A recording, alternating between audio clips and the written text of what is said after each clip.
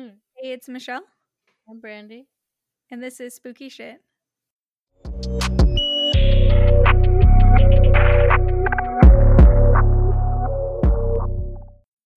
Do you think that we were both talking at the same time? I think I laughed and then you started. Let's keep it, whatever. We'll keep this in too. So, this week we're talking about murder for hire. I'm going to be starting off talking about Natalie Bollinger. And then I'm going to talk about Susan Kuhnhausen. Quite a name. I always choose the people with. You do. I'm surprised you didn't choose like a random Russian person.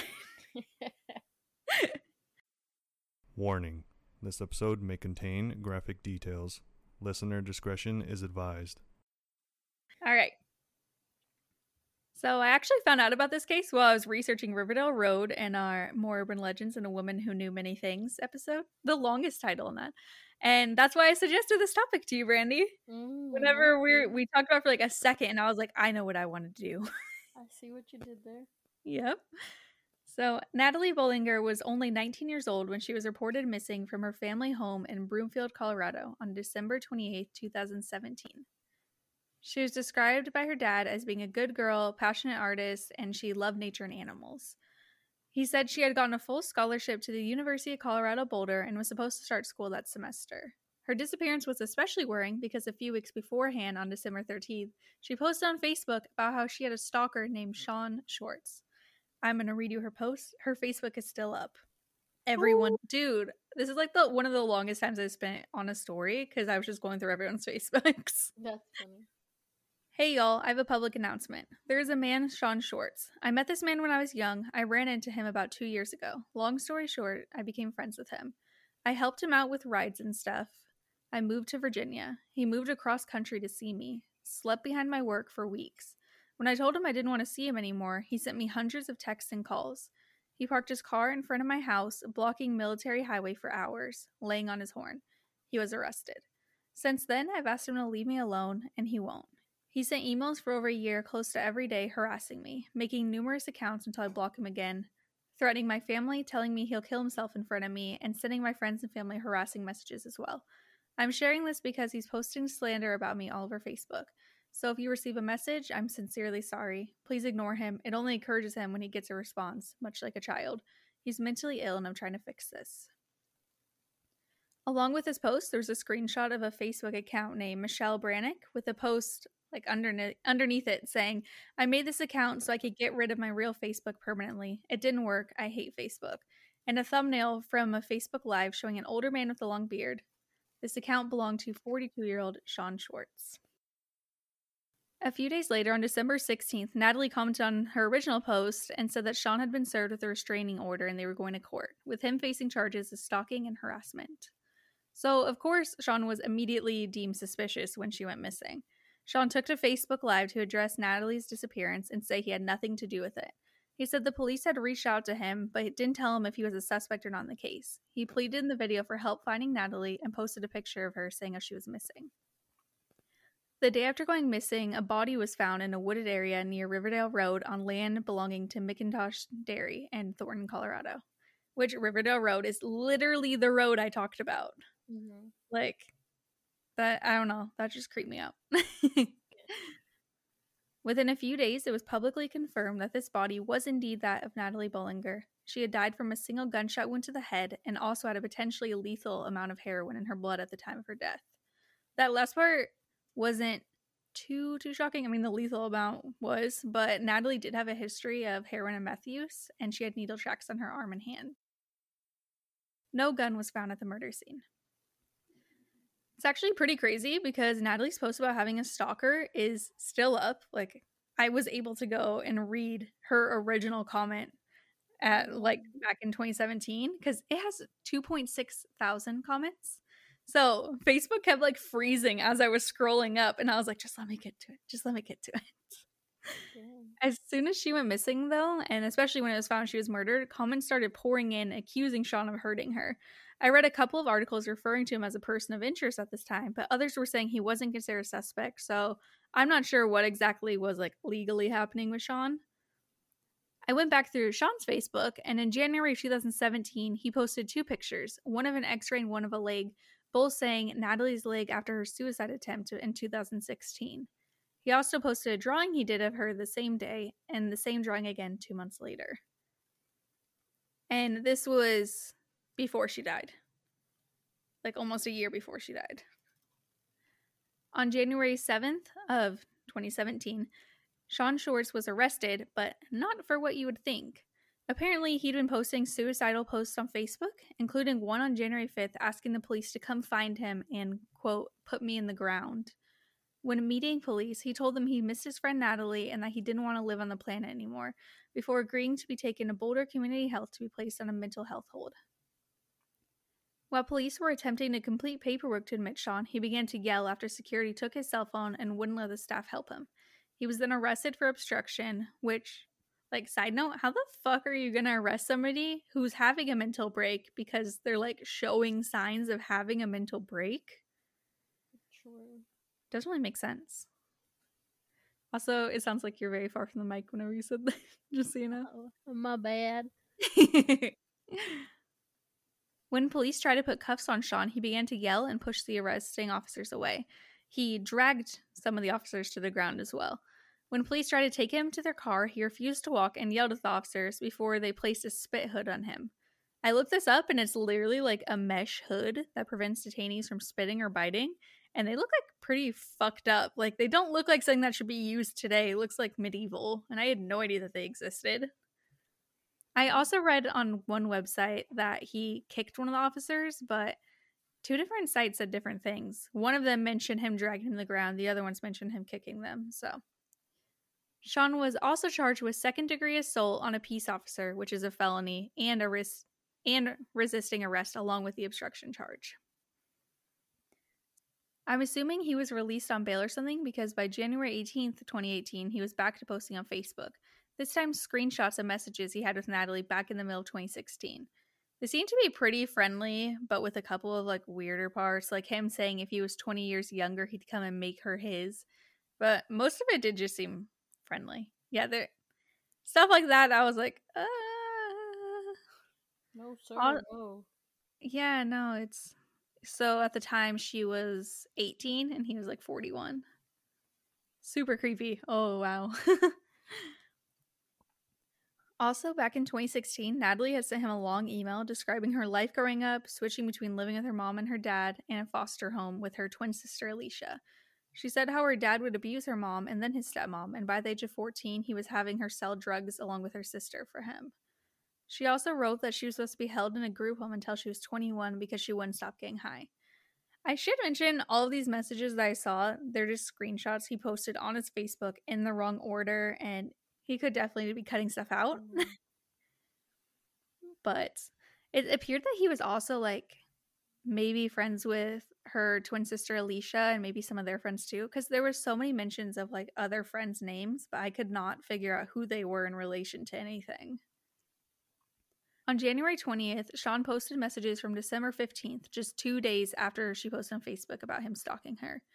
It began with Natalie saying who it was and saying she didn't want to call him, only text, and they needed to meet at Starbucks when he was free. His response started with, "Natalie, I'm scared of you. I don't know the right thing to do, and I don't want you to feel unsafe." He then explains he feels uncomfortable in Boulder and mentions that he'd been assaulted there. She says she wants to talk so they can stop fighting and stop all the crazy. They planned on a meeting time and presumably met up, but I'm not sure what happened during this, but it was the day she said she got a restraining order, so it's possibly she was just, like, serving him with a restraining order or someone else was there.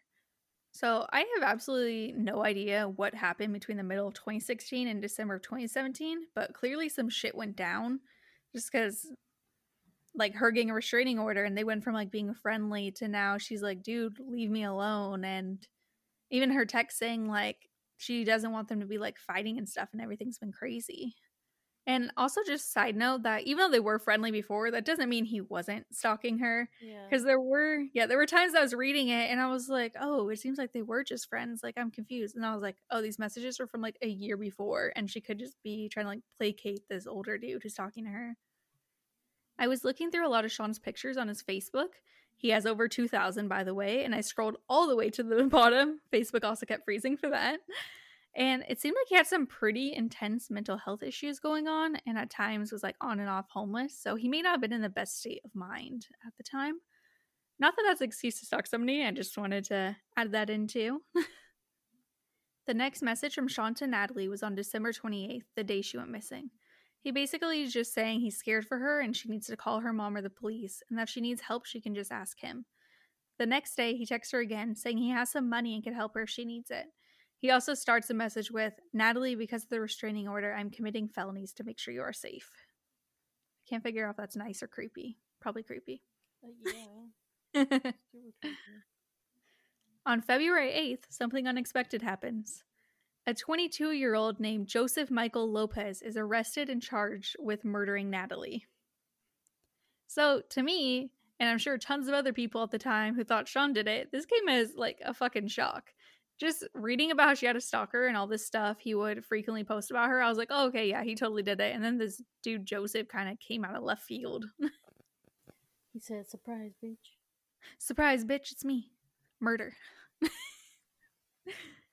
Joseph was an engaged manager at a Domino's Pizza and was described by a coworker and former friend as having a big heart and being funny, and she mentions him having a child, but I didn't see that anywhere else. She said she was in denial when she first saw he was arrested because she'd even spoken to him about Natalie Bollinger's case, and he pretended to be shocked by everything that was going on.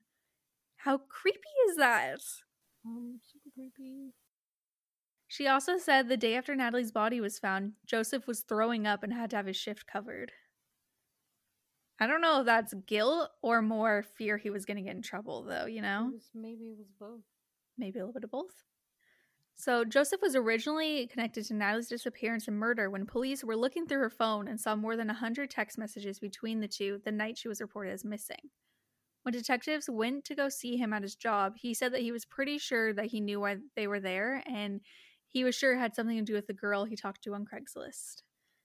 Initially, he denied being involved in Natalie's murder, but when he finally began to tell the truth, his story was fucking crazy. So, this I especially did not see. I want to give you guys some background here. Whenever I heard about this story, I was reading about Riverdale Road and someone was just like talking about having creepy experiences, and they just casually mentioned like, oh, my friend said that she knew a girl who like had been murdered over there. And I was like, what happened? And it's a wild ride, honestly. Okay, I'm ready. I know. So, according to Joseph, he was on the women seeking men section on Craigslist when he saw an ad with a weird title. It said, I want to put a hit on myself. So, the ad is gone now, but according to his story, it was posted by Natalie and she was requesting that somebody kill her. Joseph himself had struggled with depression and made suicide attempts, so he came up with a fake persona of a hitman that he used to answer her ad and tell her he was willing to help her commit suicide. He told police that he has an app on his phone that basically lets him like create personas, and one of his 12 personas has a charismatic backstory that can lure people in, but then he turns psycho and he strikes. He and Natalie were emailing by 3 a.m. on December 28th and then later in the morning texting. They exchanged around 111 texts in 3 hours. In the text, he agreed to meet her and assist her in suicide by killing her. This is just a lot. Just within hours. I just don't get it. She told Joseph that she wanted to be shot because she wanted it to happen quickly.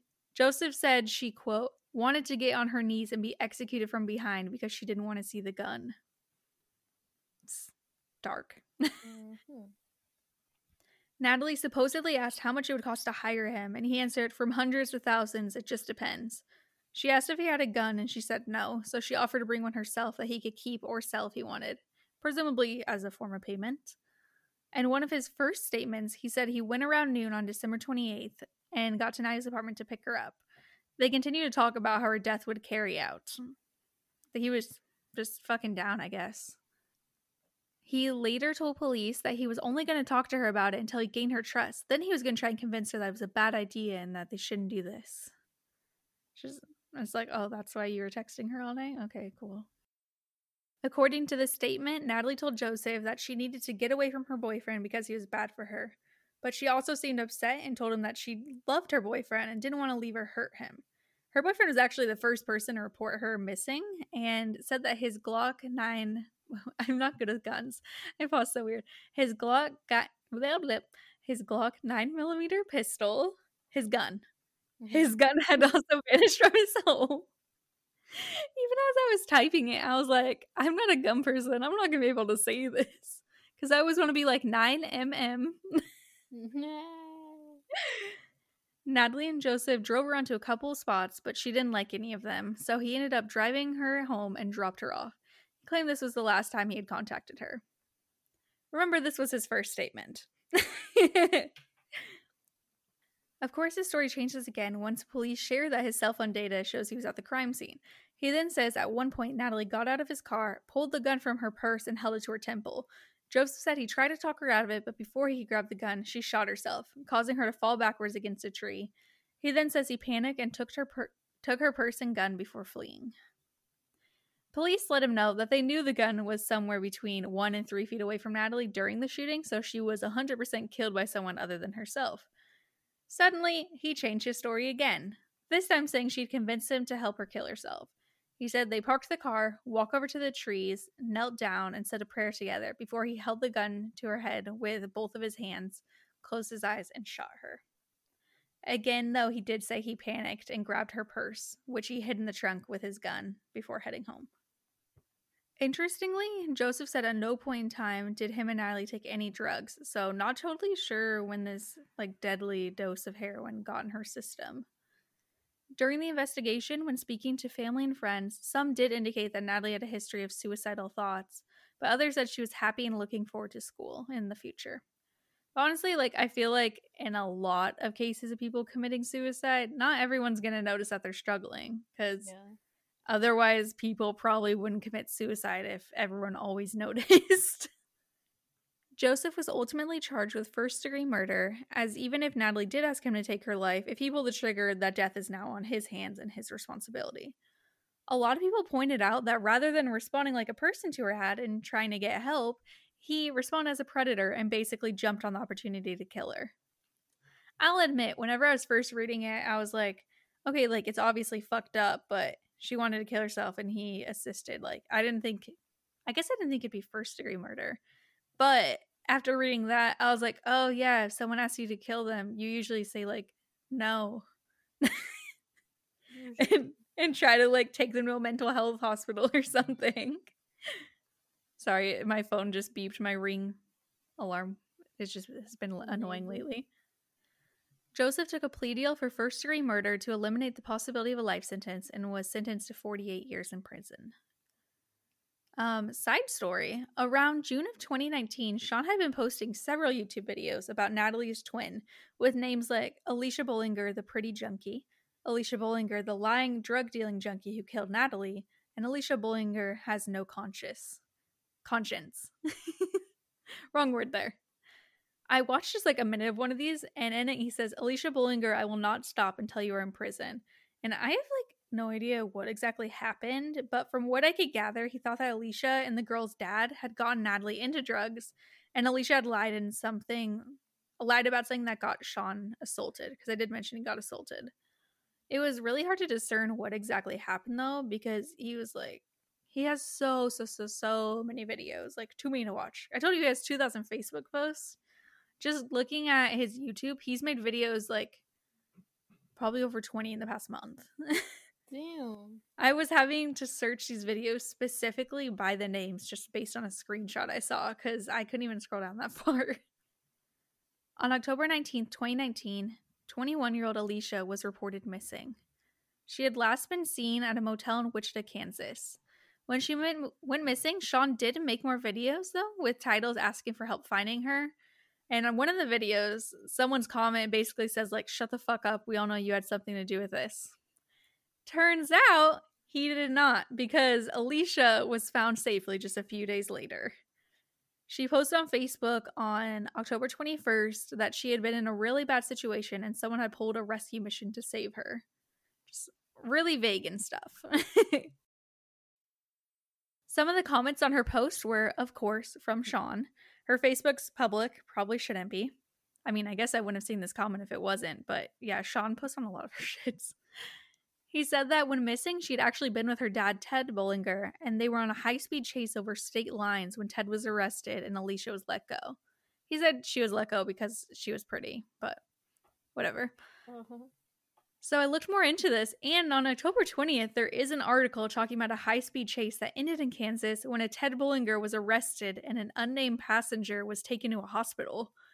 It's either like the weirdest fucking coincidence, or it actually was Alicia and her dad involved in this. I wish I knew the dynamic happening here, Brandy. I feel I like can't. that's too big of a coincidence if it is. Right? Especially for him to comment that, and because I couldn't see like what the pictures look if this person was arrested and stuff. So it did mention like, or Sean's comment, which might at least be partly true, that they had like drugs and stuff. And he makes a lot of comments about how the entire family should be in prison and how they ruined Natalie and lots of stuff. I don't know like what happened. I probably could hear Sean's story, but he has so many videos and it's too much. I spent like 2 hours just looking at his Facebook pictures, and it's a lot.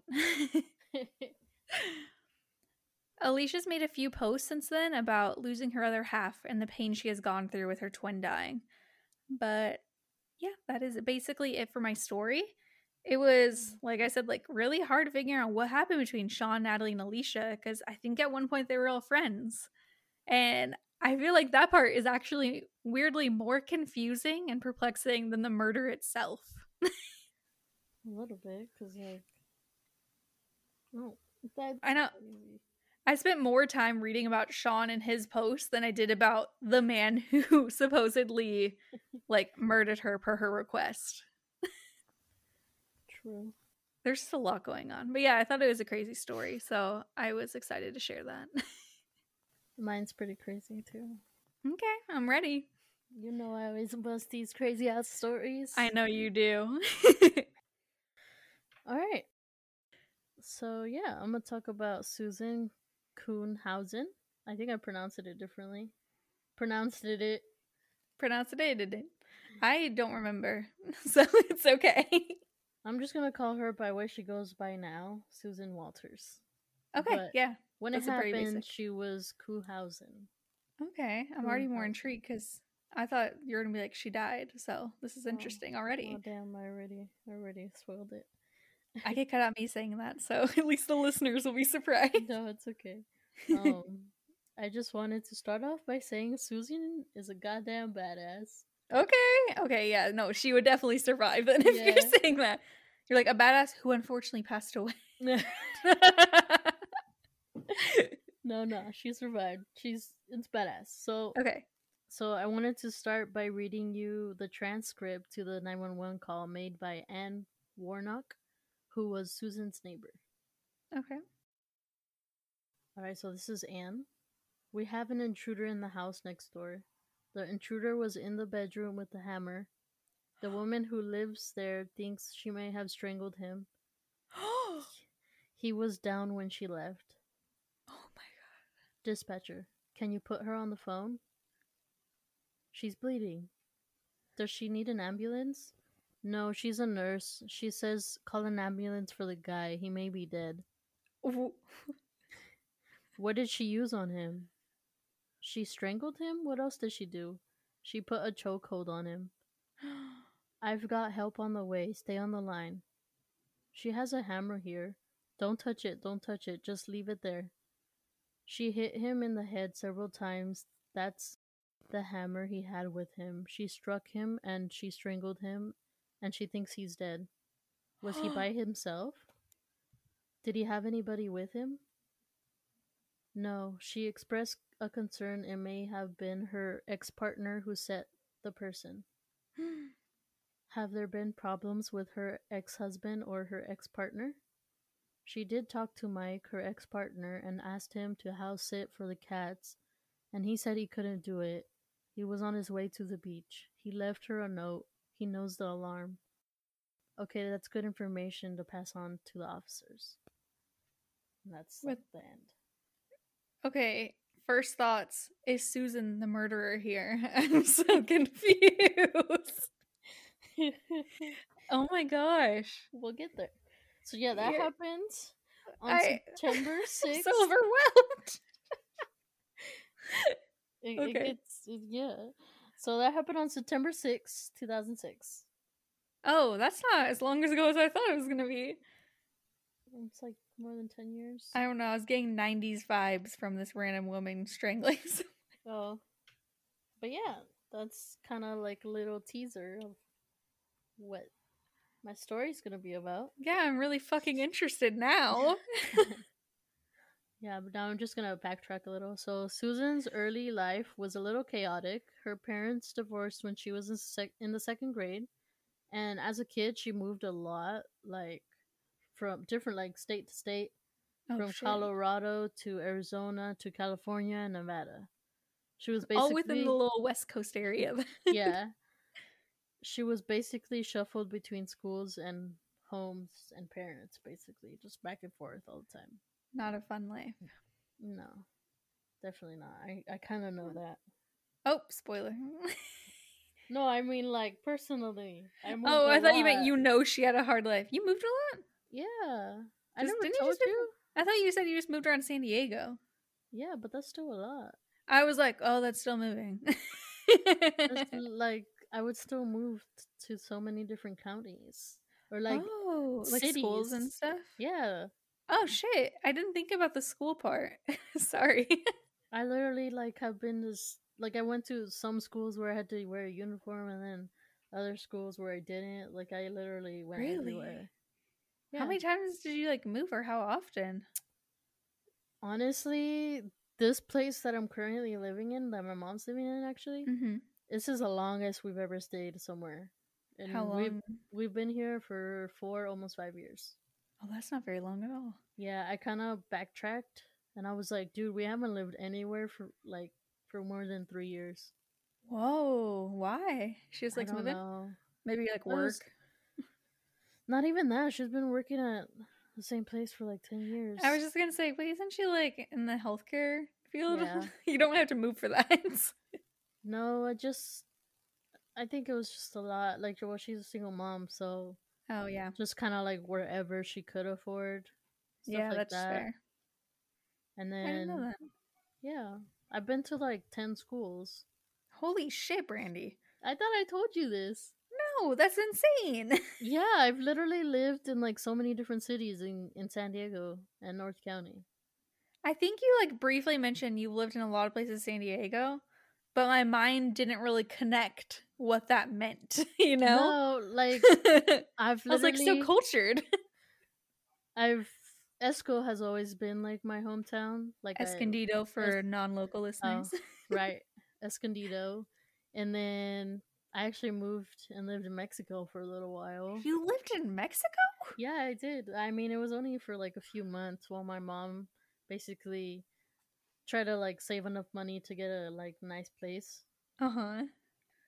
And then we moved to San Marcos, and then we kind of just hopped between San Marcos and Escondido, and then my mom got married and we moved to like El Cajon, La Mesa, to Chula Vista. Oh my and then, god. Yeah, and then back to Escondido, but like a different part of Escondido. Yeah. and then to San Marcos, and then now I'm back in Escondido. So it's been Holy mostly North County, but I have Yeah. like lived elsewhere. Where did you live in Mexico? Like Tijuana? No, I lived in Ensenada, where my Isn't- mom is from. That's a little farther though, no? Like an hour and a half or something? Yeah, it's like 2 hours total, I believe, to get from like here all the way down.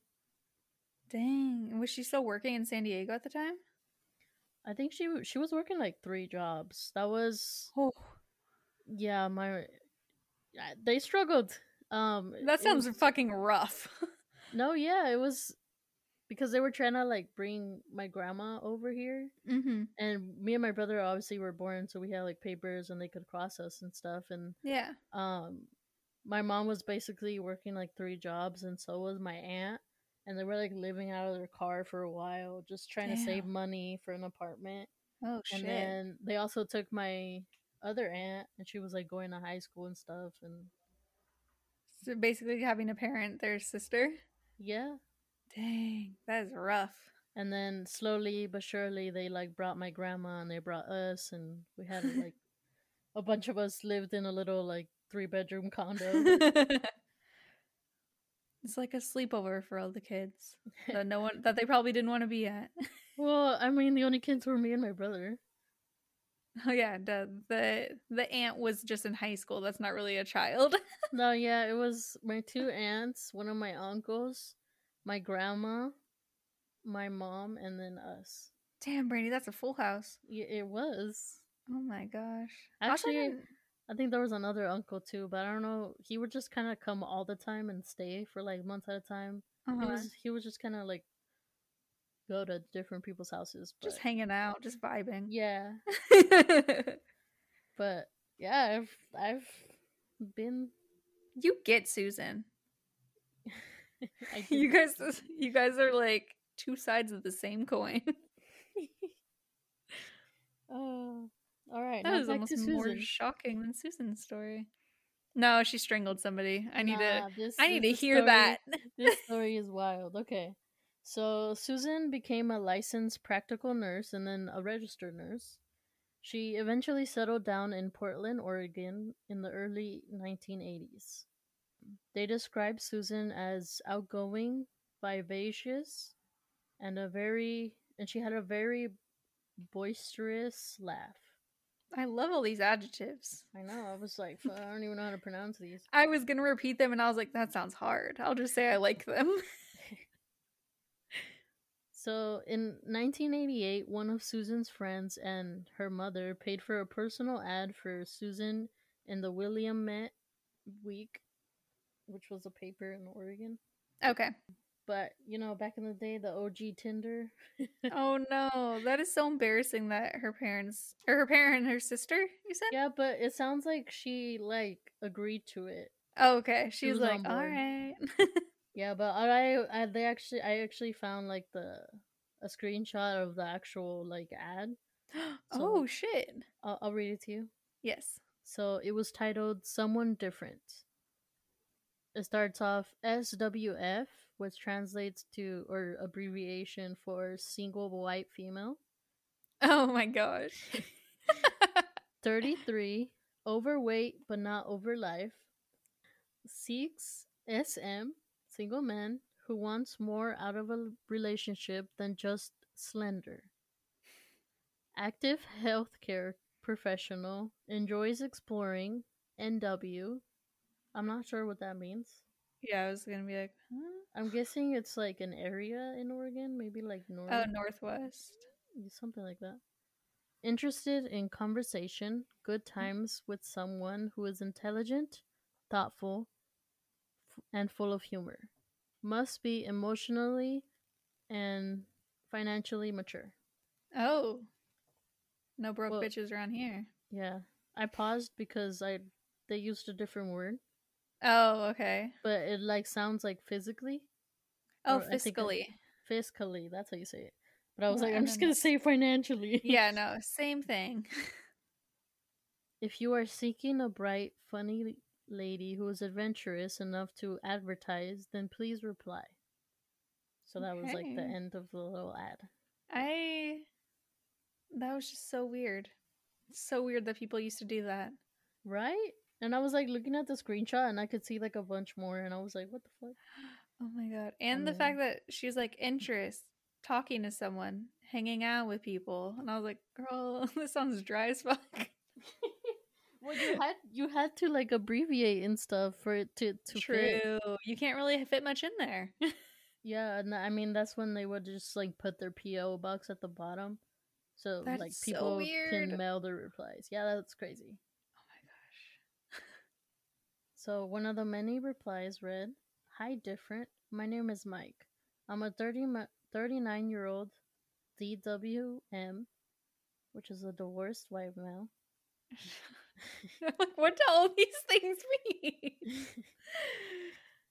That just kind of sums it up, he's divorced but he's single and ready to mingle. Ready to go. Yeah. I enjoy most things in nature, from wandering in the Ape Capes at Mount St. Helens to walking on the beach at sunset. Okay. And I guess that intrigued her. Also low-key dry. Those other messages must have sucked. Probably. On January 30th, 1988, she spoke to Mike on the phone for the first time, and it went well, to say the least. Okay. They actually spent, she says that she thinks they spent over 100 hours on the phone prior to like meeting in person. Oh my gosh. I'm Wow. like, damn. That's fucking. And that was probably expensive back then. Oh, that's true. 'Cause of No the unlimited minutes. facts. For their first date in February 1988, they met at the Crystal Springs Road de Road. I can't say that. At a Sounds great. garden. At a Oh, garden okay. next to Reed College. Okay, that sounds nice. Also, if you didn't catch that, that was a month after like a month later after they had like first talked on the phone. I did not. 100 hours in less than a month? Yeah. Holy shit, dude. I don't know how. Where did you find the time? I know, I'm like, aren't you in the healthcare field? Like, Yeah. when did that work? She's actually an emergency room nurse. Yeah, I feel like they have insane hours. She's probably getting no sleep. Or actually, she might have not. Well, no, she was. Just no sleep. But yeah, they just fed the ducks, and Mike fed also like threw peanuts to squirrels. That actually sounds fun. Just throwing peanuts. And mostly the duck part. The peanuts just kind of sounds Have fucking my funny. nuts. Okay, you ruined it, Brandy. Thank you for that. You're welcome. All right. Within the year, they drove to Reno to get married. Whoa, that's fast. Like literally that same year. Jesus. By the end of the year, they were married already. Oh my gosh. She says not long after getting married, it soured. That's how it goes with abusive relationships, which I'm assuming this is one. Yep. He slowly revealed to her that he'd never been happy and basically had a super negative mindset.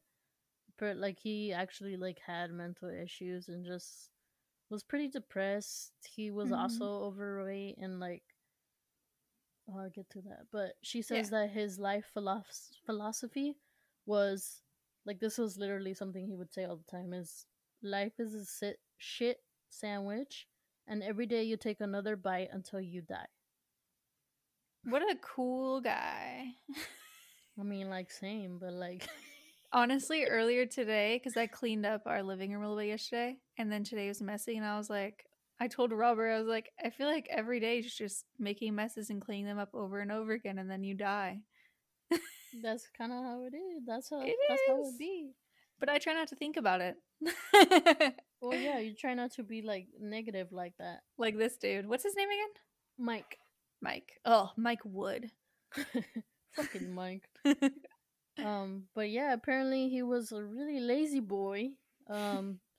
He did work, but I think he worked at a janitor at a entertainment store. Okay.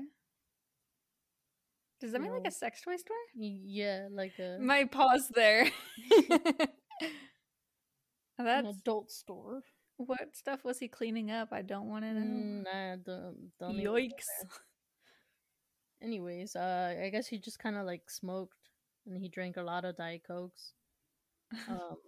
And he would like hound Susan for going out, like with her friends or coworkers and stuff like that.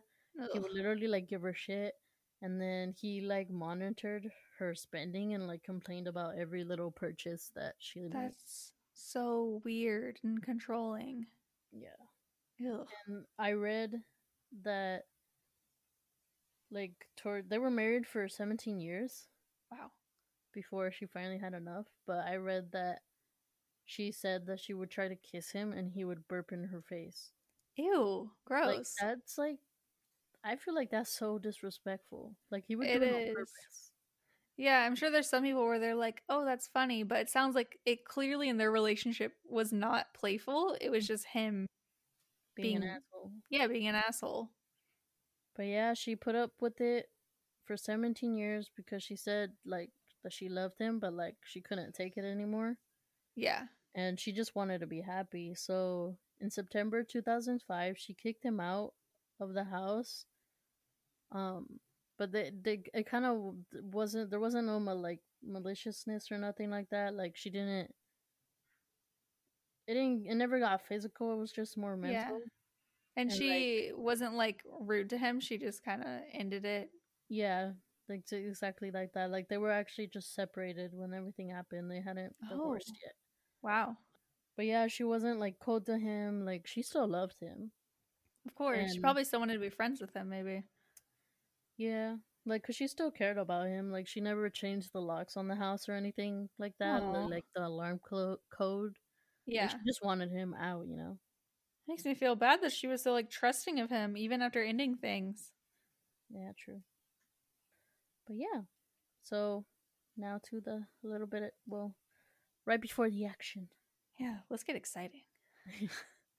On the evening of Wednesday, September 6, 2006, Susan ended her shift at the Providence Portland Medical Center and headed to the Perfect Look hair salon. It's a cute name. She was now 51 years old and worked in an emergency room at the medical center. Oh, okay. 1 hour later, now rested and relaxed, she headed home. In the mudroom at the back of her house, Susan found a note on the microwave, and it read, Sue, haven't been sleeping, had to get away, went to the beach, love me. Hmm. So So, she, sorry, sorry. You want to go first? I had a question. I can wait. just ask. Was he still living there? No, but she had asked him to like stop by and like feed her cats and stuff like that. Oh, To gotcha. just I was kind like, of like do maintenance, and he said he yeah, couldn't, but it looks like he stopped by and did something. did something. I was curious. I was like, did he like live in the backyard? Why did he come and leave a note? No, Okay, cool. but yeah, she unlocked the door and disarmed the alarm and walked through the house to the front door where she walked outside. Um, so I guess houses over there like have like that entryway. Have you heard Hmm. of those? Like the mud rooms where it's Yeah, just to a like leave your shit. transition. Yeah. Yeah. Well, she had one of those, and I guess it was common for like to enter to there.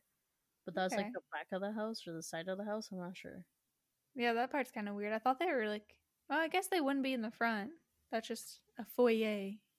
Yeah, but she like walked outside through the front door. Okay. Um, and she remembers the time exactly because she just kind of took it all in. It was 6:37 p.m. Whoa. And she just remembers it was a clear and warm day because like she remembers because she like checked the time Yeah. and she literally like just stood out there for a few like minutes, like just enjoying the sun basically, Uh huh. like the scenery. But yeah, she finally headed back inside while flipping through her mail. Once inside, she kicked off her shoes and noticed how dark her bedroom was. Ugh. This was unusual because it was part of her routine to open them in the morning to let the sunshine in. But then she just kind of like dismissed it because she was like, oh, maybe like Mike closed it when he came by. Mm-hmm. Um, Suddenly, from behind the bedroom door, a man appeared and lurched towards her. Oh my god. Picture this: a 59, no, not a 59. Well, actually, he is 59, but a 5'9", 59-year-old weighing 190 pounds, wearing a blue striped shirt and a tan baseball bat pulled down low over his eyes, long blondish hair in a ponytail, wearing yellow rubber gloves, like the kitchen ones, Oh my gosh. and launching towards her with a red and black claw hammer. Fuck. For some reason, the kitchen gloves is extra dark. Yeah, I'm like, what the fuck, bro? Oh my god. Like he knew he was gonna make a mess. What? Mm. We That's. later discovered that this man was Ed Haffey, a hitman, hired by her ex-husband. Oh my gosh. Her story of survival remains one of the more shocking and violent tales of the annals of Portland crime, and one of the most heroic. Heroic? Yeah, Heroic. heroic. You're like, horror. Most people that see an intruder would run, but not Susan. Susan wasn't like most people. This woman had been in an emergency room nurse for 30 years. She had disarmed injured men, administered IVs in patients thrashing from drug withdrawals, and lastly, regularly trained in self defense along with other nurses. Like, I guess the hospital she worked at, like, actually, like, made them do that training. That's good. Everyone should Yeah, do that. yeah, it's good. It's funny because she talks, or not funny, but she like talks about it, and she's like, I never thought like I would have to use these skills. Of course. No Like, one thinks stuff's gonna happen until it happens. true. So quick thinking Susan saw him coming towards her and tried to like basically get as closest to him as she can because she knows that his swings like won't like it would be less force if she the closer she is to him. Yeah, you can't really swing up close. Yeah. But he managed to hit her on her left temple, Oh my and god. he did get a few blows in before like she was able to get super close to him. Oh my god. But yeah, she obviously screamed and was like, "Who are you? What do you want? Like, what the fuck?" She was just screaming, like Yeah. obviously she doesn't know what the fuck's going on. But he didn't stop nor answer. I can't believe she went towards him. Right? I would have. I wouldn't, and I probably would be dead. Facts. So she tried to use her weight against him by slamming her body against his to like try to like knock him over. Okay. Yeah, she was heavier, you said, right? Yeah. But okay. but she was shorter. He was 5'7" and she was 5'4". Oh no, she's tiny. Yeah, but yeah, she was tiny compared to him. He was almost 6 foot. Yikes. But yeah, she failed, and he ended up pushing her back into the wall, and then uttered his only words that night, which were, "You're strong." Oh, creepy. Yeah, and she says, like, when she's retelling the story, she says that, like, this was the moment that she knew, like, oh, fuck, like, he's here to kill me. Like, Yeah. he's not here to mess around. Like, I gotta fight. And that statement, too, just sounds like he's done it before, like, making you know, like, oh, usually people aren't. Or That's how I maybe he think of just it. maybe he just expected it to be easy. I don't know. Oh, so creepy. But she pushed him again and demanded to know who sent him. They were basically like fighting this whole time, wrestling, and she managed to get the hammer from him and swung its claw like a few times into his skull. Oh my Yeah. god. The claw? The claw. Well, it's Whenever because he do you Sorry. know those hammers? It's the ones with like it has like the back part. It's so you can like pull up nails. Yeah, we have one of those. Yeah, I guess they're called claw hammers. I didn't know that. Oh my god. What side did he hit her with? The like actual hammer part. Okay. I mean, both are fucking terrifying. I feel I like don't even know why I the asked. part would hurt more though, or this is like Ugh. fuck. This is awful. Yeah. Anyways, he ended up snatching the hammer back, and so she like instinctively like grabbed his throat and was Oh. basically choking him and was like, "Who sent you?" Oh my god. And the intruder's face turned red, then purple, and then a darker purple with a blue tinge, which spooked Susan, so she let go and tried to flee. But he got up right away and like caught up to her and spun her around and just basically started going ham on her face. With a hammer or his hands? No, his hands. Okay, so I mean still awful, but Yeah, he just punched her in her face and split her lip open. ugh. And then just kept hitting her until she like it caused her to fall on the floor. Fuck. Meanwhile, this all happened still in her bedroom. Oh my gosh, they're still in the same room? Yeah. I imagine this was like all over the house. No, it's still in the bedroom. Okay. So he stood over her with the hammer, and she was basically thinking like, "Fuck, like this is it? Like I'm gonna die here today." And so basically, Oh. her mentality was like, if I am gonna die, I'm gonna make sure like that they tie him to it. Yeah. So yeah, she says to this day she's not sure how, but she managed to pull the man to the floor. Dang. She's got that like super strength going on. Bro, yeah. So basically, she just started to bite him. She Mhm. ended up biting like his arm, his thigh, and his you know what? Oh my god, really? Yeah, through the zipper, bro. She was going ham. Damn. And basically, the whole time she was like biting him and like basically trying to like get him to Mark like him. not murder her. Um, Yeah. she was like frantically just trying to rifle through his pockets, trying to find anything to like toss under her her bed or like the bookshelf in her room, like just Oh, like personal belongings. yeah, and She's that's why smart. she is smart, and that's why she was trying to bite him too, to like leave her bite marks on him. Yeah. Oh my gosh, I didn't even think about that. I was like scratch him or pull his hair like for DNA. Bite marks is like great because that Yeah, leaves marks. yeah, and then also like what the thing she said, she was like, I was thinking to maybe hope to find like an ID or something and toss it under Oh the my bed. god. I'm surprised she could think of all this like spur of the moment when this is happening. Well, I feel like when you're a nurse, you have to be quick thinking. That's true. She's seen some shit. Yeah, Yeah, she's 30 years in the emergency room. She's seen some shit. she's ready to go. She runs at the man with the hammer.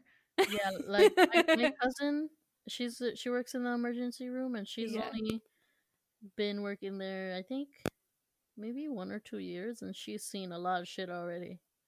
Dang. So times 30. Oh my god. No, yeah, I'm sure she's seen a lot. So the fight had now lasted about 14 minutes. They were Oh, both, what? yeah. Oh my god. So they were both like in the hallway, wedged on their sides. Mm-hmm. They were just outside like Susan's bedroom in the hallway. So she ended up throwing her left leg over Ed's body and climbed on top of him and hooked her left arm around his neck. So he was, I can't really like, I wish I could show you, but basically he was Like, on his stomach okay. and she got out like on top of him and like hooked her arm Oh. under. I was And imagining more of a spooning position, but she was just on top of him. yeah. Okay. And she was like yelling at him and she's like, "Tell me who sent you here and I will call you a fucking ambulance." Oh my god, Susan. Right? What are you doing? Susan is a badass. She's the real assassin here. She's fucking coming for you. She's saving herself, okay? Yeah, in We like the most hardcore way. we appreciate strong women. We do. We appreciate you, Susan. So he said nothing and just growled. She she leaned forward, tightening her forearm against his throat until he stopped moving. Oh my god. Oh, yeah. Well, it's because basically when she was like yelling at him to tell me who sent you here, Yeah. she like kind of would like loosened her grip, So and like let him answer. yeah, but then he like took that opportunity to try to escape. So then she tightened it again until he stopped moving, and then she just grabbed the hammer and fled outside to her neighbors. Holy shit. Yeah, Good thing her neighbor was home. I know, scary. Whew. So Ed Haffey, the hitman, turned out to be a Vietnam veteran who turned out to have a very long rap sheet. Yeah. A veteran turn what is it? Like assassin basically? Yeah, hitman. Hitman, that's it. Assassin sounds too serious. Too hardcore, but guess Yeah. what? Guess what? What? It turns out 15 years earlier, Ed had arranged the murder of his ex girlfriend, 39-year-old Georgia Lee Dutton. Wait. What? Yeah, so he became the hitman after he had ordered a hitman 15 years earlier. Oh, did it work last time he hired somebody? Yeah, Oh my god, it actually carried out. I was like, yeah, his ex girlfriend, like that, she actually was murdered, and holy shit. he pled guilty and spent 9 years in prison. And decided to become a hitman himself? Well, I don't think it was like that. It was more of an opportunity, and I personally think he agreed to it not just for the $50,000, Wow, that's a lot of money. but because I feel like because he arranged for his girlfriend, like he understood what He's like, it hey, felt I hate like. women too. Yeah, like he understood what it felt like to want to get rid of a woman, Oh my god. which So is like he'd never been a hitman before. It was just for no. her. Okay. Yeah. It turns out that Ed and Mike were coworkers at the entertainment place, Ew. and they just kind of met up and talked about it a few times, and Ed agreed to it. We'll Oh get my more. god. We'll get more into that. Yeah, this is a lot to take in right now.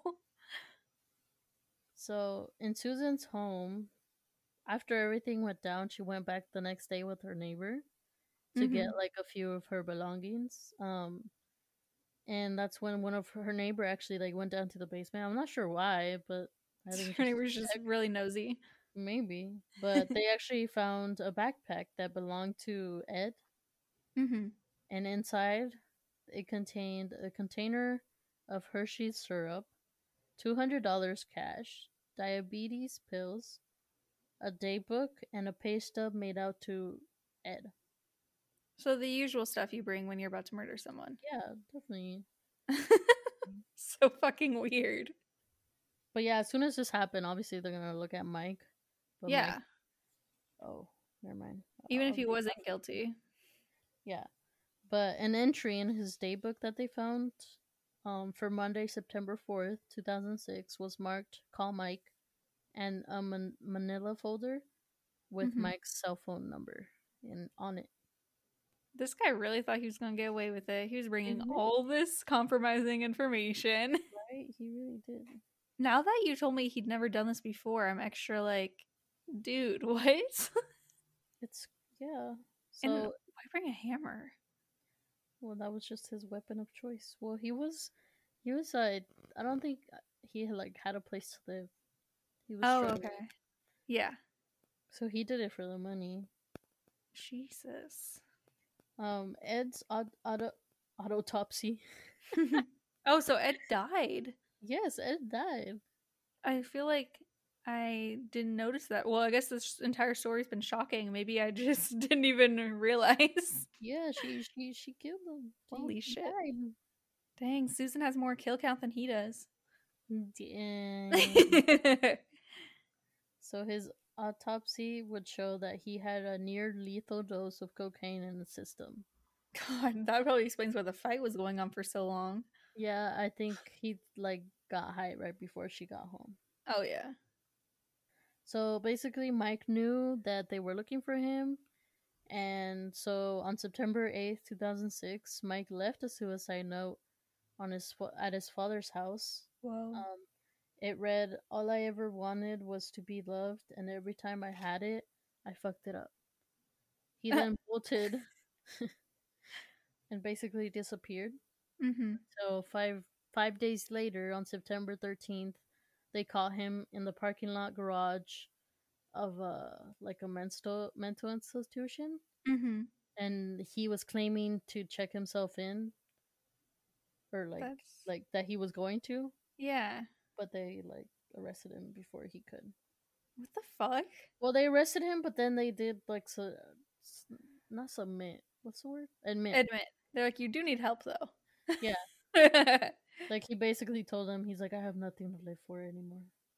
Yeah, he wrote a suicide note and 5 days later he was still alive. That's kind of weird. Yeah. Now I'm just gonna read you a little like part or transcript. Okay. Mike, am I under arrest? Detective, at this point you are, so what I like to do is re-advise you of your Miranda rights. You're not going to believe my side of the story. Why is that? We haven't heard your side of the story. My side of the story is so fucking off the wall. And he never really says his story. Also, how off the wall could it be compared to like Susan's story? Facts. There's literally no way. That would have been hilarious. His story's even crazier. Facts.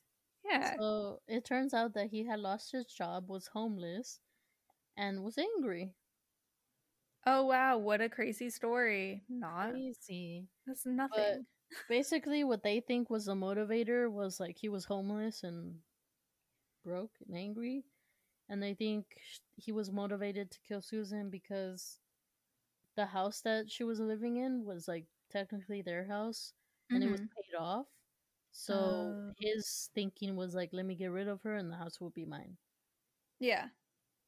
Yeah. Usually they do it for life insurance, but she had actually changed the beneficiary to her brother, and he knew that. So that Shit. killing her for the house was like the next best option, I guess. Damn. So Mike denied it, but security records showed that someone had disabled the alarm while Susan was at work. So Oh. basically they were like, obviously you probably went there and let in Ed, and he was like, no, I didn't. It wasn't me. Okay, then who else would turn off the alarm? Yeah, right. And it was Susan. So a former cellmate of Ed actually came forward saying that Ed had asked him to join a burglary.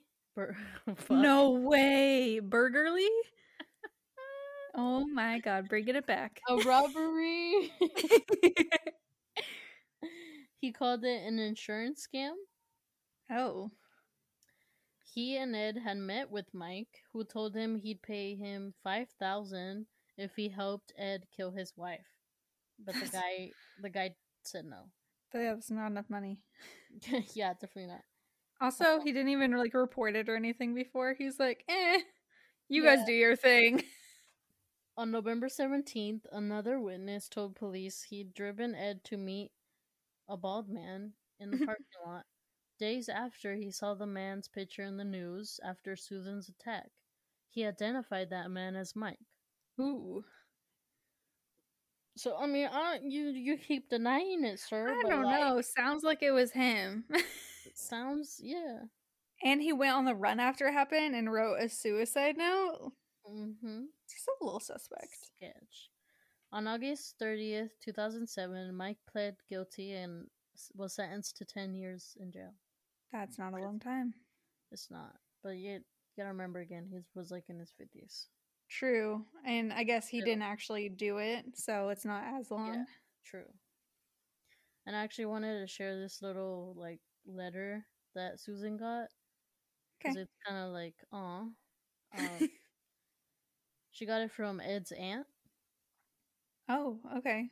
and it read, although this was a terrible thing that happened, no one in this family has any bad feelings towards you. You did what you were forced to do, and in doing so, you spared many from the same trauma you experienced. Wow. I was like, damn. That's really intense for them to send that. I thought they just wouldn't have said anything, honestly. Yeah. Fuck. But yeah, it's just really, I felt really bad for Susan afterwards because obviously, That's traumatizing. She had to kill it's somebody. super like traumatizing, and she was actually like super paranoid. Oh, I bet. She said she felt like a broken plate glued back together. Oh my gosh. Yeah, and she also said that I think it was close. Well, like after 8 years, they were talking about how he was supposed to be released soon, Ooh. and like they like had an interview with her, and she was like, "I feel like I'm doing a life sentence for picking a bad husband." Yeah, And it's not because her of like, fault. yeah, like the after effect of it all. That's sad. Yeah. On Friday, June 13th, 2014, Mike died of cancer 92 days before he was supposed to be released. Honestly, thank God. I was gonna say, what happens when he gets out? No, yeah, and that's what they were talking to her about, like the 2 years prior. Like they were basically interviewing about how she felt, and she was like, "I'm scared." Oh, And she had like done so many things. Like she got a restraining order against him. Basically, she's like, Oh, and also while he was in jail, she sued him for what do you call it? Like emotional distress or something like that oh, for like good. $1 million, and she actually won. And she was like, I don't even care about the money. It's just more like she doesn't want him to like have money to be able to like hire another hitman when he gets Yeah. out. I know she probably never got any money because he was broke, but yeah, don't give him Yeah, any opportunities. yeah, basically. And she like got a restraining order and was like, you know, don't want him in my town, basically. Holy shit. But yeah, she still cries while retelling her story, but she says it's good for her Oh. because she says, when I cry, I feel better. Oh my gosh, Susan. Yeah. That's so So scary. today, she now goes by Susan Walters, and she is a motivational speaker. She provides self-defense expertise and has become a go-to expert on victim rights. Oh my gosh. She is pretty fucking cool, huh? Yeah. She is now 65 years old and still a badass, if you ask me. Dang. I can't believe she, like, ran at that guy still. Mm, That will be forever shocking. ballsy. So ballsy. I would never think to do that. She's a smart lady. See, I thought my story was crazy, and I don't know. Yours turned into a hitman becoming the hit. That was just shocking. Also, like, I don't understand why why the husband, Mike, wanted to kill Susan. Because he was like, oh, I'm poor, all this stuff. I lost my job. Let me spend whatever money I still have murdering my wife? What's the logic there? Well, I mean, I think he did have money, but it was the fact that he lost his job and wasn't gonna have money, and then also, like, I think he just had a falling out with his dad, so his dad, like, kicked him out. Yeah, and I mean, no reason to kill her, though. Jesus. Yeah, I don't know. That was a good story. Thank you, Brandy. You're welcome. If you guys would like to email us, you can at thespookyshit.pod@gmail.com. Our Instagram and Twitter are spookyshit_pod, and our website is spookyshit-pod.com. You could check out our merch. If you guys want to leave us any reviews, that'd be great. On like Apple Podcast or whatever you use. And thank you for listening. You have anything else to add, Brandel? No. Okay. All right. Goodbye. Bye.